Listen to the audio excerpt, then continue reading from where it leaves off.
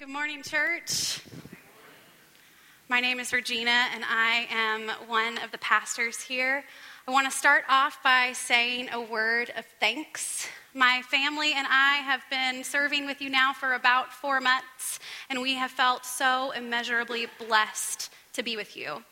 If you've not had a chance to meet them, my husband, Jeff, and daughter, Evie May, are often here at the 1045 service.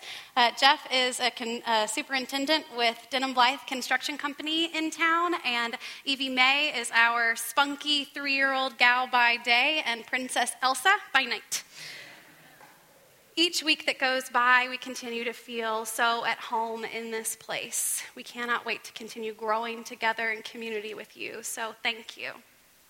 Now, before we jump into our scripture this morning, I think that it's important to know a few things about me because I see the world through a different lens, I have come to learn. I grew up in a military family.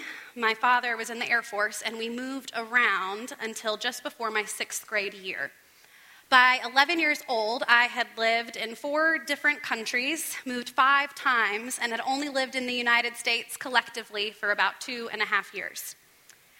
I can remember the exact moment where I recognized just how different my upbringing was.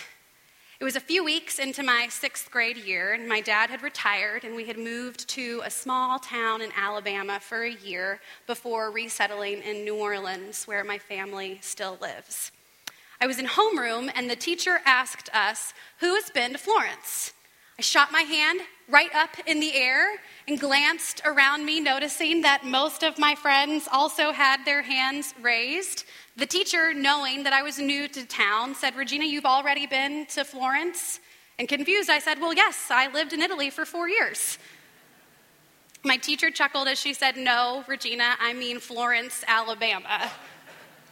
The class got a good laugh. I felt slightly embarrassed, and my mom assured me that I did not get the short end of the stick in the deal. But all of this to say, it was the first moment I realized you're not super normal. And I have been abundantly grateful for that. It has provided me with enriching stories that I've experienced along the way and truly planted seeds for where God would guide me in ministry.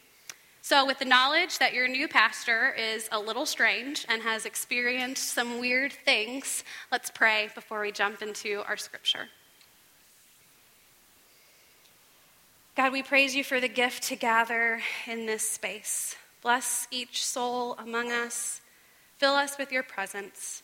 And may the words of my mouth and the meditations of my heart be so acceptable in thy sight. You who are our strength and our Redeemer. Amen. Our scripture comes from Matthew 25, 35 through 40, and it says, "For I was hungry, and you gave me food. I was thirsty, and you gave me something to drink. I was a stranger, and you welcomed me. I was naked, and you gave me clothing. I was sick, and you took care of me. I was in prison, and you visited me." Then the righteous will answer him, "Lord, when was it that we saw you hungry and gave you food, or thirsty and gave you something to drink? And when was it that we saw you a stranger and welcomed you, or naked and gave you clothing? And when was it we saw you sick or in prison and visited you?" And the king will answer them, "Truly, I tell you, just as you did it for one of the least of these who are members of my family, you did it to me." In this series, we've been talking about becoming love, putting on the coat of love like Jesus and seeking to be Jesus in the world around us. We started in our homes and extended to our community. Mark and Jacob have both been poignantly laying out some word math for us, and although I was very terrible in algebra in school, I was actually very good at proofs in geometry, so this has been fun. On week 1, Mark said, God is love. Jesus is God with us. Jesus is love with us. We shall be like Jesus. And then Jacob said, God is love. No fear in love. No fear in God. God lives in you. No fear in you. God is love. You can't see God. God lives in us. We can see God in each other. Now, don't go cross-eyed on me. I really only have 3 things to add. So, in this parable, Jesus tells the disciples of the final judgment when Jesus will come again, and he declares the ways in which we should be living and becoming love to the world around us outside of ourselves. And what Jesus cleverly also does here is reference back into a passage in the Old Testament in Isaiah where it says, "Is it not to share your bread with the hungry and bring the homeless poor into your house, when you seek the naked to cover them, and not to hide yourself from your own kin?" Now, when we see these 2 passages, we can tell how they are similar. They both talk about caring for those who are in need. But what I had never seen before is that both refer to the people being served as family. Matthew says, "Whatever you did for one of the least of these, who are members of my family, you did for me." And then in Isaiah it says, "And not to hide yourself from your own kin." Jesus is claiming all people, regardless of what their life looks like to you or me or anyone else, as a part of God's family. And if we claim to be a part of God's family, then we're a part of a family that excludes no one. And we take care of our families, because we're becoming love in our home. And if you'll join me this morning, I would love for us to think of home today as the world. My family lived in Panama in Central America for a time, and while there, my mom became the choir director of an interdenominational church pastored by a Methodist pastor, Mary Jane Lyons. This church was about as interdenominational and diverse as they come. Congregant members gathered together from all across the world. And each Christmas, we had children from a local orphanage who would come to celebrate with us. Santa would come and give each one of the children a few gifts. And like-mindedly, all of the rest of us children of the church would also receive a gift from Santa, because as we know, Santa is Santa. And we would play together, we would open our presents, we would eat, sing, and laugh. We were family. Likewise, our community would go outside into the community and bring basic necessities to the native Kuna Indian tribe. And my mother would take me, and I remember one particular time standing with her, handing out soap and toothbrushes. And I remember asking her why we did this. And she responded by saying, "Throughout your life, here is where you will find Jesus. We do it because we can." That stuck to me like the craziest super glue. As I grew up, serving those in need was incredibly important and continues to be incredibly important. But when I was around 21, my lens perspective shifted even further.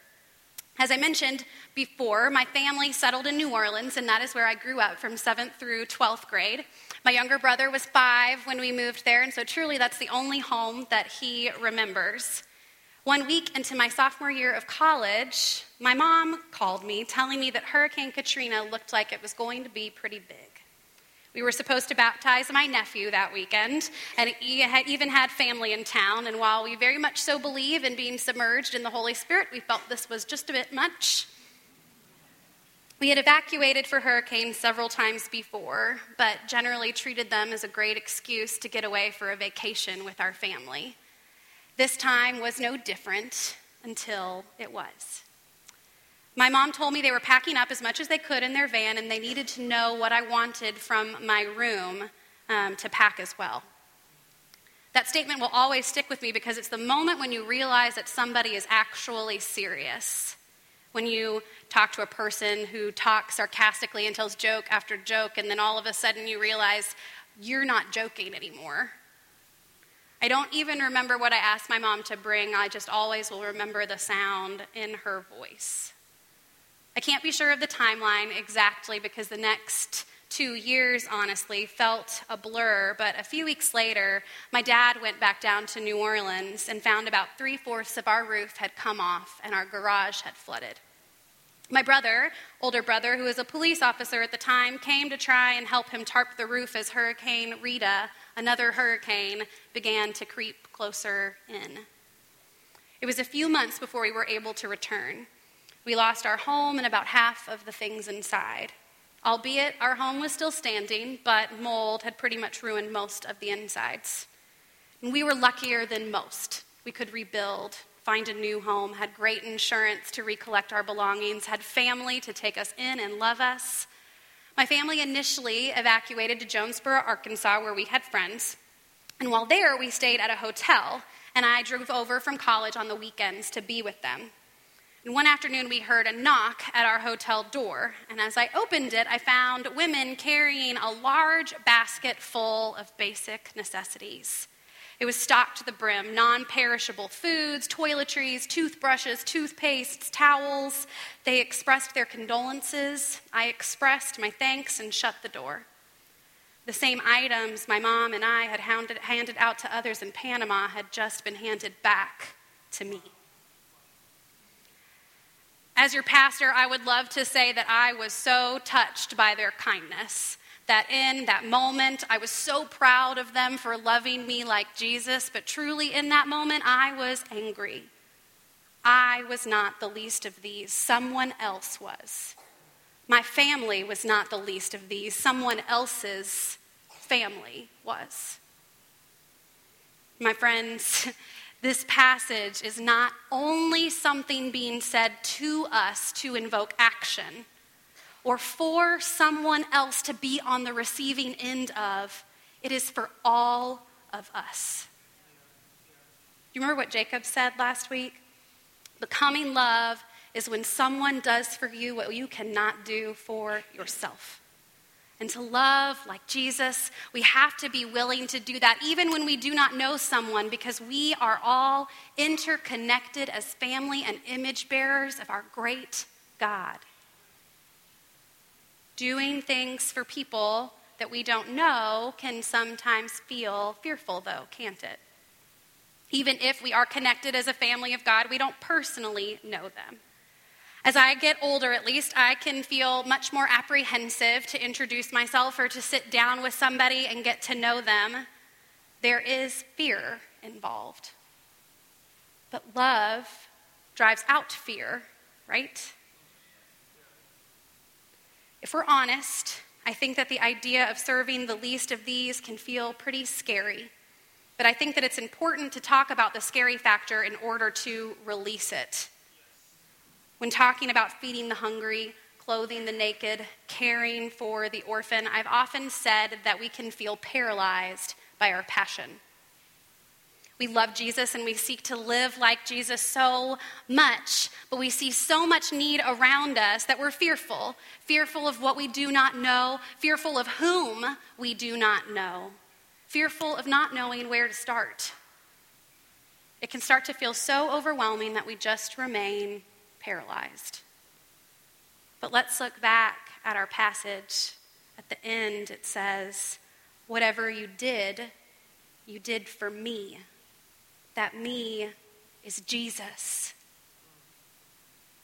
What if we actually began by saying, in my life, I choose to see Jesus on the faces of all those around me? If we knew that Jesus was being subjected to human trafficking, would we rise up to stop it? If we knew that Jesus was sitting alone in a homeless shelter, yearning for someone to sit and eat with him, would we go and be with him? If we knew that Jesus was suffering from depression, would we bring him to care night and sit with him while he walked the journey to freedom? And if we knew that Jesus was caught in a cycle of poverty because he couldn't read past the 3rd grade level, would we not go and tutor him each week? When I was just finished with college, I started right into seminary. I had completed 2 years before taking a brief 4-year break to chase after a dream of dancing. I moved to Hollywood, Jesus is patient with me, and danced in a modern ballet company and served more than my fair share of tables and cups of coffee, which is an adventurous and fun story for another day. But while in seminary, I was developing a nonprofit with a friend of mine called Fireflies. Our mission was igniting the fire in hearts again through the power of creative arts and sports. We provided soccer balls and baby dolls for a local orphanage in Sierra Leone, sponsored a local men's soccer team with sports equipment, and partnered with a local government hospital providing small toys and baby Tylenol. On my first trip to Sierra Leone, we went to visit and tour the government hospital in town. At the time, medical care had just become free for children 5 years and younger, and so the hospitals were being flooded with very severe cases of children who were ill and starving. Our team was prepped for this experience, but I'm not quite sure that you can be prepped to see children who are in such a state. We went bed to bed and prayed with the families and gifted them a small toy, which I remember feeling barely scraped the surface on our responsibility as image bearers to these children. But as I was standing in an aisle between rows of beds, a nurse grabbed my hand and said, "Please come with me, there's a baby who's been abandoned over here." I still have no idea why she grabbed my hand, but I truly believe that it was God who grabbed my hand that day. She led me to the bed of a tiny baby named Allie. In the moment my eyes locked with hers, I knew the love of a mother. Allie, at 4 months old, was nearly 6 pounds and had been abandoned early that day and was very ill. I leaned down beside her. I placed my fingers inside her hands. She may have been sick, but her grip said, "I am alive and well." Hospital care in Sierra Leone was free for her, but food was not. So the nurses had been pooling together their money to care for her. I emptied my pockets and said that I would be back the next day with more. When I left, I remember feeling as if I was abandoning my own child. I emailed my family back home to tell them that I thought I had met my baby and asked if I could begin the process to adopt her. As a parent now, I now know that reading those words from their single 24-year-old daughter was possibly quite a shock, but they handled it and encouraged me and supported me like champs. I knew we had a long road ahead because she was so ill, but I felt God asking me to move. The next day, I went and spent most of the day in the hospital caring for Allie. I could spend hours describing each detail of my time there, but one of the most memorable was a nurse from Great Britain who looked at me and said, "Your being here does no good. Why are you even here? She's going to die." Now, I give that nurse a great benefit of the doubt. I cannot imagine what it must be like to have all of this knowledge as a nurse inside your mind and have little to no resources in order to care for the children around you. She is incredibly courageous in my mind. But I looked at her with all my love and I said, she needs a voice. She needs a touch to say, "You matter." We all do. Allie passed away shortly after I left the hospital that day. The head of the team told me just before we boarded for home, the longest 15-hour flight that I have ever experienced. And as I landed in the warm hug of my best friend outside the Nashville airport, I felt paralyzed. Of course, paralyzed by grief, but paralyzed by passion. How would I share this story with due diligence? This is still happening right now, not just in Sierra Leone, but in downtown Nashville. God has held my hand as we peeled back layers upon layers of that experience. I did feel the love of a mother for Allie, but it was not because she was supposed to become my child. It was because God was showing me that we must be with people who are suffering. We must remember that we are all family. Allie was my child because she was created in the image of God, and she was alone, so I was to be with her. But as I came home, I felt paralyzed, truly, by fear. But love drives out fear. Love drives out isolation, addiction, hunger. Becoming love, my friends, means we move. It means we do. And it's not hard. It's very simple. An author wrote on this passage saying, "It should be noted that the duties named here are such duties as everyone can perform. He said not, I was sick and you healed me, or in prison and you set me free, but you visited me and came unto me. A real personal service of Christ is implied, one involving some sacrifice of ease, time, and property. So here's my word math for us. God is love. God lives in you. There is no fear in love. When we love like Jesus, it is for Jesus. God's love must pour out of us, beyond us, because we are all family. At our 10-year anniversary celebration a few weeks ago, we rolled out a vision for the next 10 years within our community. Everyone fed, everyone free, everyone safe, everyone ready. This vision may mean that we encounter moments of fear, but as Jacob said, we must be willing to tackle fear to the ground in the name of the God who created us and said, go and do likewise. My mom was right. This is where we'll find Jesus. It may mean we walk around with a broken heart, because once we sit with our brothers and sisters who are suffering, we can't unknow those experiences and stories. I carry Allie with me every day, which means I walk around with a broken heart. But I believe that God is depending on us to live like Jesus. His heart was broken too, so we can find comfort in that. Jesus said, come to me, all who are weary and burdened, and I will give you rest. We can rest along the way. No need to feel paralyzed. But then we must move. We have work to do. Our family needs us. In the name of the Father who created us all, Jesus who redeemed us, and the Holy Spirit that is burning with passion inside of us, expectant to pour out of us. Amen.